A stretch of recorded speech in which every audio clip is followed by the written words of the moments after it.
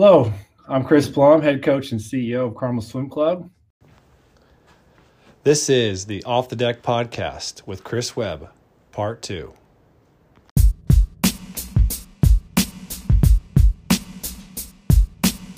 Let's kind of switch gears to, how do you think, we're talking about swim lessons and saving lives and, the beginnings of the sport. What do you think that young people, the young athletes, what do they really need to learn when they're 6, 7, 8, both on land and in the water? Mm-hmm. Well, if we're going to go back to water safety and some stuff like that, I think, in the community that I grew up in, outside of Monroe, in a place called Garden City, and we had a pretty mixed racial community there. And where I grew up in the East, every neighborhood has a community pool in it. And the pool is a very popular place to be. Swimming was a very popular thing to do, and our little summer league team was a very popular thing. I think that the younger that you become comfortable around the edges of the water, it just makes a super huge difference. So I know in our community, because the swim team in the summer was such a popular thing to do, and my father made it so it was so affordable, almost $0 to be able to do it in the summer. It was an introduction to a lot of people. And I think that those things have like a compounding effect. So, getting involved in your local community as far as the summer leagues go and that type of stuff, if that's available, that changes everything, and being able to find a place where you can get quality teaching from a swim school that has a funnel or has a way into some team swimming. I think that is the best grassroots method still going that I see for being successful in the sport is honestly really, really good experience around the introduction to water and water safety. So I don't know, maybe I went a little too far back on that, answering that question, but that's how I feel as a, having been being a swim coach for 20 years. So we take our people when they get in the water, and they talk about being able to float and kick and roll and reach. And then we kind of do similar stuff on land with crawling and moving and awareness, running, skipping, throwing, hopping, jumping, right? So do you see the parallels between being able to move your body on land at a young age, and then how can that help them become better athletes in the water and more maybe adaptable or easier to learn how to move better in the water? Do you see that correlation? I would like to say that I see a direct correlation in there, and I'd say sometimes you definitely do see a direct correlation between someone who's a better athlete on land and someone who can move. There is definitely some, I would say, mystery or almost magical ability of some people when they get into the fluid. They move like a water-based animal. They move like a fish. They move like a squid. They can just flow with the water. Water flows and they flow. And it's a very natural, when you look, it appears to be natural. The only thing natural about water and a human is that we're born in embryonic fluid, and our first thing is to come out of water.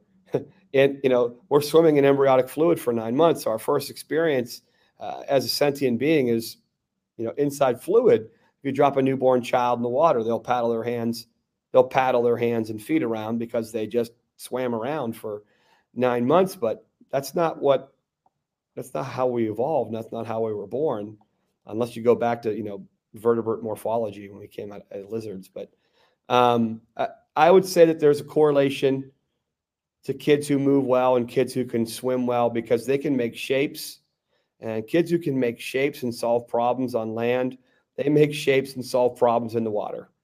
And, that's that's really the foundation of all of this, is being able to make all the shapes in the water and do it over and over and over again repetitively. And kids who have a robust movement vocabulary on land end up being able to solve the problems in the water the same way. But like I said, there's a lot of the water gifted kids who never move that well on land.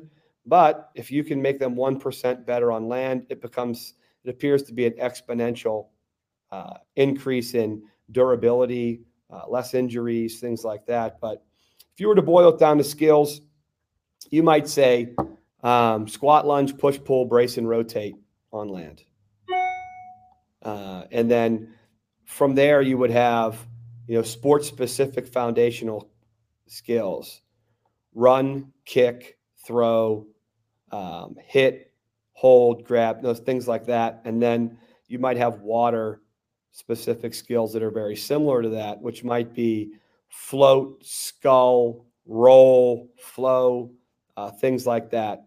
And then you would think about that in more stroke-specific: kick, pull, recover, flip, dive, things like that. So I think that there's definitely, you can draw a pathway, but since it's not necessarily a straight line pathway, I mean, you can get off track pretty quick, or there can be people, it doesn't necessarily become a linear progression from perfect land skills to water skills. Yeah, I just think there's a high correlation, right? Mhm. Yeah. So you take, like, how do you get somebody better? Like, what would be an example of someone getting better on land and then having that correlation be to the water? I mean, I have a few ideas, but I'm interested to hear you. I mean, you do a lot of stuff between, like, oh, we're going to do this shape and then we're going to do this drill. Mhm. I think, one of the things that I see, and this is just off the top of my head, because I do think about this a decent amount, the few that I see that seem to bear fruit is really someone who has really poor thoracic flexion and extension, and helping someone increase their range of motion and their thoracic flexion and extension, but looking at it from a total kinetic chain. So from fingernails, maybe all the way down to their hip, and being able to get them to move a little bit better in that area translates. I've seen it translate from, just a few degrees extra flexion and extension into from a butterfly that's really pretty pedestrian to near national caliber key positions in the catch and in the first kick, second kick, wrists dry, hips high position. So you can you can very easily take some mobility positions like that and make it. I would also say I've seen people translate overhead squatting with a broomstick and doing some things like that to being able to get a much better plant position on the wall in flip turning within a single session. Some of the stuff looks like magic in a single session. It really does. But it's not. Just body awareness and kinesthetic awareness. Yeah, I think that's the key there, is like that kinesthetic awareness. And actually, it might be easier to manipulate somebody to make a change on land, but you kind of want that light bulb to go off between, oh, this is what it's supposed to feel like in the pool. Yeah. Well, the only way to do that is through integrated awareness. The only way to do that is to have your programs integrated. If your weight room or wherever you choose to do athletic development is a separate piece of what you do, and you're doing that away from the pool, it's in my opinion, and what I see with a lot of the research, with skill acquisition, skill development, it also seems to fall in line with fascia manipulation, mobility work, the nervous system. And if you can do that work integrated into a session, which is what we try to do at Gain and what a lot of the clubs do, which is mobilizing, strengthening, lengthening on land, and then putting it into the pool and making sure there's a clean, progressive intent with how you do it in the water, and then doing it again, climbing out on land again, taking a look at where the restrictions might be, or where land postures are going to relate to the water postures, and immediately doing it in the water, intra workout as part of the practice, seems to be the best place for, this type of thing to happen. Not that it doesn't happen from the weight room to the water, but it certainly isn't fast. And sometimes it seems to be even, random if you're able to keep those ideas. It doesn't seem to have a good land to water connection, or good, what people might call, skill transfer. Yeah, I think one of the biggest things I've seen too is just that breaststroke change, being able to overhead squat, the hip. Talk about how important that mobility of the hip and what you can acquire on land to having that equal to like better breaststroke. Yeah, I mean, I think that one thing we did wrong maybe in the 70s and 80s, and I'd have to take a closer look at this, but just one thing in the wrong in 70s and 80s. Yeah, well, probably. I'm just specifically about breaststroke. They did a lot right, man. They did a lot right. Yeah. No one ever likes to talk about that. Focus too much on the knees. If you go up the kinetic chain, stable, mobile, the ankle mobility and hip mobility, if you can get a couple degrees out of your hip, remember how that couple degrees in the hip of freedom translates all the way down to the distal, down to the foot. And that can create just enough that you can become, you can go to world-class level key positions in breaststroke with unlocking the hip mobility. And, the greater hip mobility you have, the less lower back injuries you have, which tends to be a place where swimmers take hits, is in the lower back. And it seems to also relieve knee pain. Same thing with the ankle, being able to have your big toe be a little bit more flexible and mobile, and having your ankle function, not only be a flexible joint, but also have great, what Vern might call most stability, the best combination of stability and mobility together.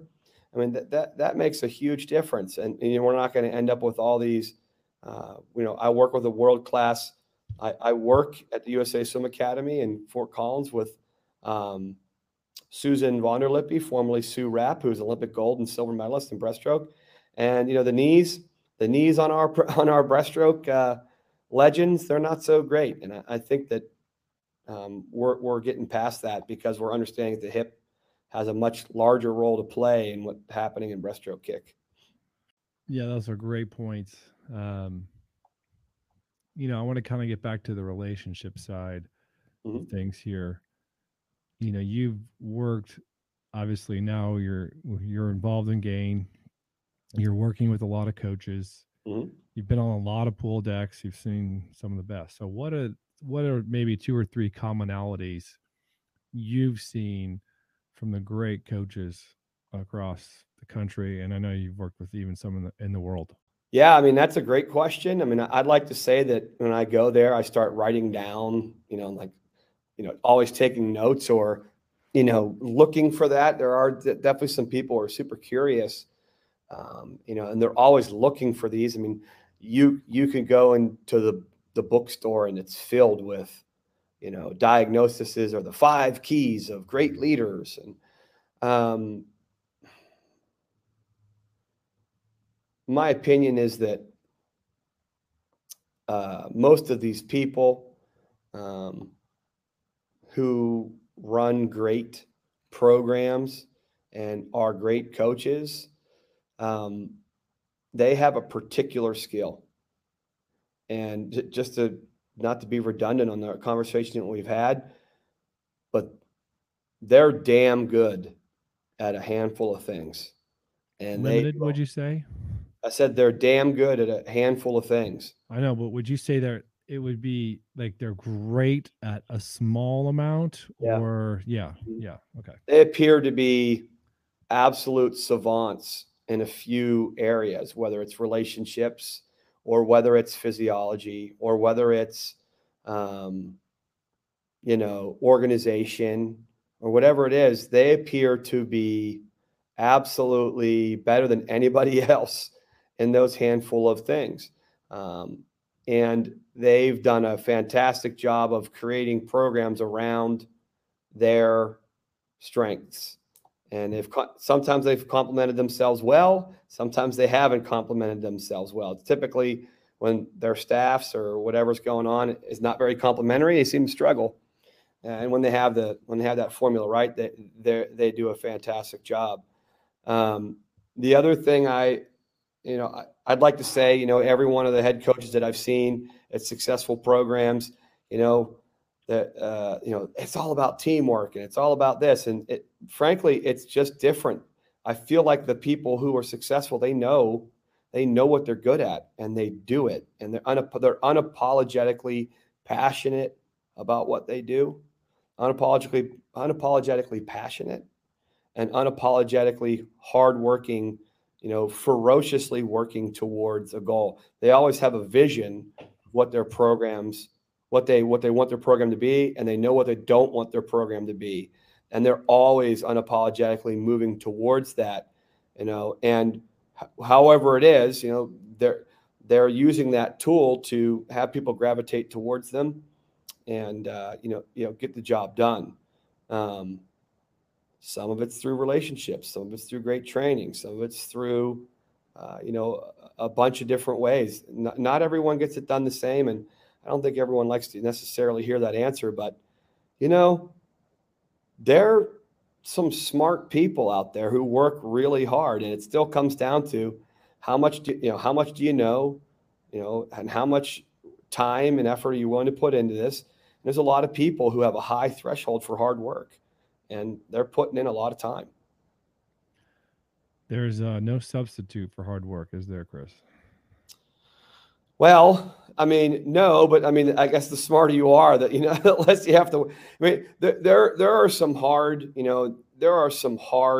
realities in any profession that you're in, and I'd like to say that if I got up and spoke at a lecture, that that you'd be able to say, oh yeah, we're just lucky to be here, and I'm so happy and so blessed, and use all the humble pieces of this, and that's how you want to, if you want to have a respectful and very congenial conversation with people, that's how you want to start, because that's a value that you want to. Being humble is a value that you want to be able to project. But some of the sharp swords of truth that poke you in your side are a couple things. One, some of the people who stand up and lecture and are some of the greats, they've put themselves in a position where athletes will land in their lap.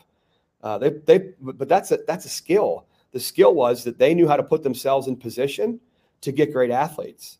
Some of them aren't even that great at coaching, but their skill is to put themselves and stay in a position, put themselves in it, stay in it, and always be receiving that. And that's a skill. The other thing is, look, some people are just smarter and they're better at this. And, sometimes I feel like if you stand up in a lecture and you just say, well, we're really lucky and we worked hard. Sometimes I just say, BS, man.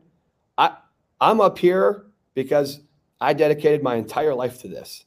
I made sure that I learned more than anybody else could possibly learn to be up here. And sometimes that's the reality. And you're going to have to look at it and say, well, if I want to stand up there and give the lecture instead of receiving one, I'm going to have to take a hard look at my skills and make sure that I'm putting in serious amounts of effort to wherever my strengths are so that I can get there. So every once in a while, I think that we do a disservice to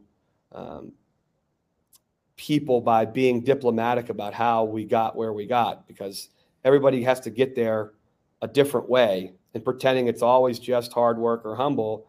Well, some people just, someone who's motivated and has an IQ of 6 billion, it's going to be a little easier for them to figure some of the stuff out than me. So I knew I had to work harder because I wasn't as smart. Well, I think you're selling yourself a little bit short there, but I get what you're saying. It's kind of like in Wheel of Fortune, they give you RST, LNE, right? And like, let's get past, hey, we know you're humble, and like, give me past those reasons why you're good, or give us the real stuff, right? Yeah. I mean, give me the real stuff. Give me the dirty stuff. And, Yeah. Inside the Sports Gene was David Epstein's book. I mean, that's one of the first times I've read that. And one of the first times I've read this, when I read that, it was so refreshing because everybody, and some of this might come from the self-esteem movement, which we know is a failure. Self-confidence is the most important thing. Self-esteem is like a straw man, just kind of hanging there, in the wind. A lot of that's like a lot of the books like talent is overrated and talent is never enough, and they say that stuff. And that's a lot. Those are great feel good, try hard stories. But same thing with the athletes, as we know, the dirty secret with the athletes is nothing beats genetics. Having the high level of genetics, it's impossible to beat. And the same thing is true in coaching. If you get someone who has the right predispositions for being great at coaching, whether it be the hard work or whatever it is, those are things that you can't necessarily overcome without working tremendously hard in the areas that you're good at. That's like a tough pill to swallow. But, if you're going to think that someone's predisposed to only being able to sleep for 3 hours and they can work for like 21 hours a day, and, because there are people there's a small percentage of people who only need between 3 and 5 hours of sleep a day, but it is very short. But what happens is you go onto Twitter, or you go on this and you see Jocko Willink, and he's up at 3:30 in the morning. And you're like, well, I have to do that. And it's like, it's just not going to be that way. It's like you get this FOMO, or you see these incredible people and you try to emulate certain pieces of them, but that's not you. That's not your individual signature. So it's like, you got to find your way to the top. So sometimes when we try to emulate these leaders, it's not realistic. It's not realistic. Well, I'm going to push back a little bit. I think that the challenge there is it might not be realistic in the time frame that you want it to be. And I would agree there are some certainly genetic predispositions where somebody maybe in music or swimming or, basketball, you're going to have to, the average height is a certain way, but we can all learn the characteristics from people, but you have to also apply a certain timeline to it. And it just doesn't happen overnight. And I think you have to give yourself an appropriate amount of consistency, like we talked about, to learn. And I think there's also a little bit of a paradigm shift in terms of, because at the same time it used to be, oh, well, that person just is that good naturally. So I think there's a balance there between like saying, oh, they're 6'10", of course they're going to be, the best basketball player in the world, but we know that's not the case either. So there's, I think, a balance there. Yeah, I mean, I think it is. I mean, I'm not going to say that I'm some kind of like biological determinist or something like that. There's definitely room in the nurture side of things. Like I said, I have a very strong belief in my 4S system, which is self-confidence, self-awareness, self-reliance, and self-acceptance. And it's in that order, for the reason that self-confidence is on the top of the pyramid. That a lot of stuff comes down to, confidence, awareness, because there's a lot of wiggle room in life. Once from the time you're born to the time you die, there's a lot of wiggle room, to make change and make things happen. I believe in that, and my pushback isn't that, my push isn't that there isn't hope and there isn't things that we can change. There's a very popular book that people are fans of, and the name of the book, and even I was a fan of it, and I'm still kind of a fan of it conceptually, which is Carol Dweck's book called Mindset. Yeah. Everyone's a very big believer in a lot of that stuff, and coaches especially, swim coaches, track coaches. But there's a dirty little secret, and I'll go on record as saying this. No one was able to recreate any of the experiments that Carol did. None of them have been able to be reproduced. And they've tried to reproduce those experiments multiple times. No one has ever been able to reproduce those. So as far as that book is concerned, there's no scientific consensus that any of the things that she wrote in that book are correct. So that's what I would just say, you know. All right, you heard it here. Yeah. I mean, there's a lot of people who've pushed back against that research. Like I said, and I'm not saying that those conceptually about growth mindset and fixed mindsets, they're not great concepts. And it's not like you want to, like I said, it's not like you don't want to teach those ideas. I just don't want, for me, I don't want anybody to think that, well, if I try hard enough, I can do anything in the world. Well, you're probably not jumping over the Empire State Building. You know, no matter, that's why I talk about self-awareness. How aware of you? And you're better off with, you know, the concepts of self-confidence, self-awareness, self-reliance, and self-acceptance, because those help you move towards your goals where you are in this current environment where, you know, everyone gets to see how high the mountain is now. You know, with social media, those FOMO concepts and things like that, I think that people can become discouraged with their individual places in the, you know, in the pantheon of ideas and things you're supposed to be able to do. You know, being comfortable in your own skin and knowing where you want to go and how you're going to get there, and being aware of where you're strong and where you're not, is important. I don't know. I'm just rambling now. No, it's been a great. I've enjoyed this conversation. We're gonna finish with some fun, fast questions. Okay. Maybe they won't be fast, but to wrap this up, if you could pick anybody in history, and we're assuming that they can kick, who would you like to do a social kick with? Assuming they can kick. We're gonna make that assumption that alive or dead? Yep. Anybody. Marcus Aurelius. Okay. What song would you least like to pop up during workout?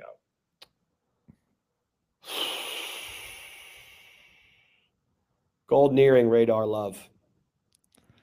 Deep end or shallow end? Shallow. Perfect I Am order. Wow. It is the perfect I Am. It is perfect. Okay. Kickboard or no kickboard? No kickboard. Would you rather be in a pool that's too warm or too cold? Too cold. First or last in the lane? Last. And what would be your favorite Gatorade or Powerade flavor? Oh, that's easy.